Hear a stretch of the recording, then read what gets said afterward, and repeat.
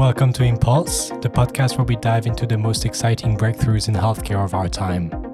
In each episode, I sit down with some of the most brilliant minds that are using technology to rethink the way we care. Inspiring and passionate to tell you all about their innovation and how it will impact the lives of millions. My name is Matthew Chafford. I'm a biomedical engineer and medical technology enthusiast, and in this podcast, we take the pulse of this incredible field. Welcome to Impulse. LARCs are long-acting reversible contraception. That set it and you forget it until you're ready to have kids, and you turn on and off like a light switch. Like that is what it should be.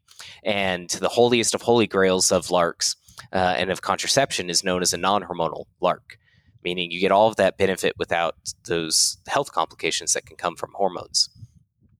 And that is what we're developing at Next Life Sciences, and where we have the world's first and only non-hormonal LARC for men, known as Plan A. And it's unique in that we're developing it to ensure that it can satisfy people's concerns with hormones as we as society become more and more aware of the complications that can come from that, while still saying, please, like, we're glad that exists for women and that they have that as an option. And at the same time, we can't stop there. We need to be able to offer more effective solutions that are also ensure safety.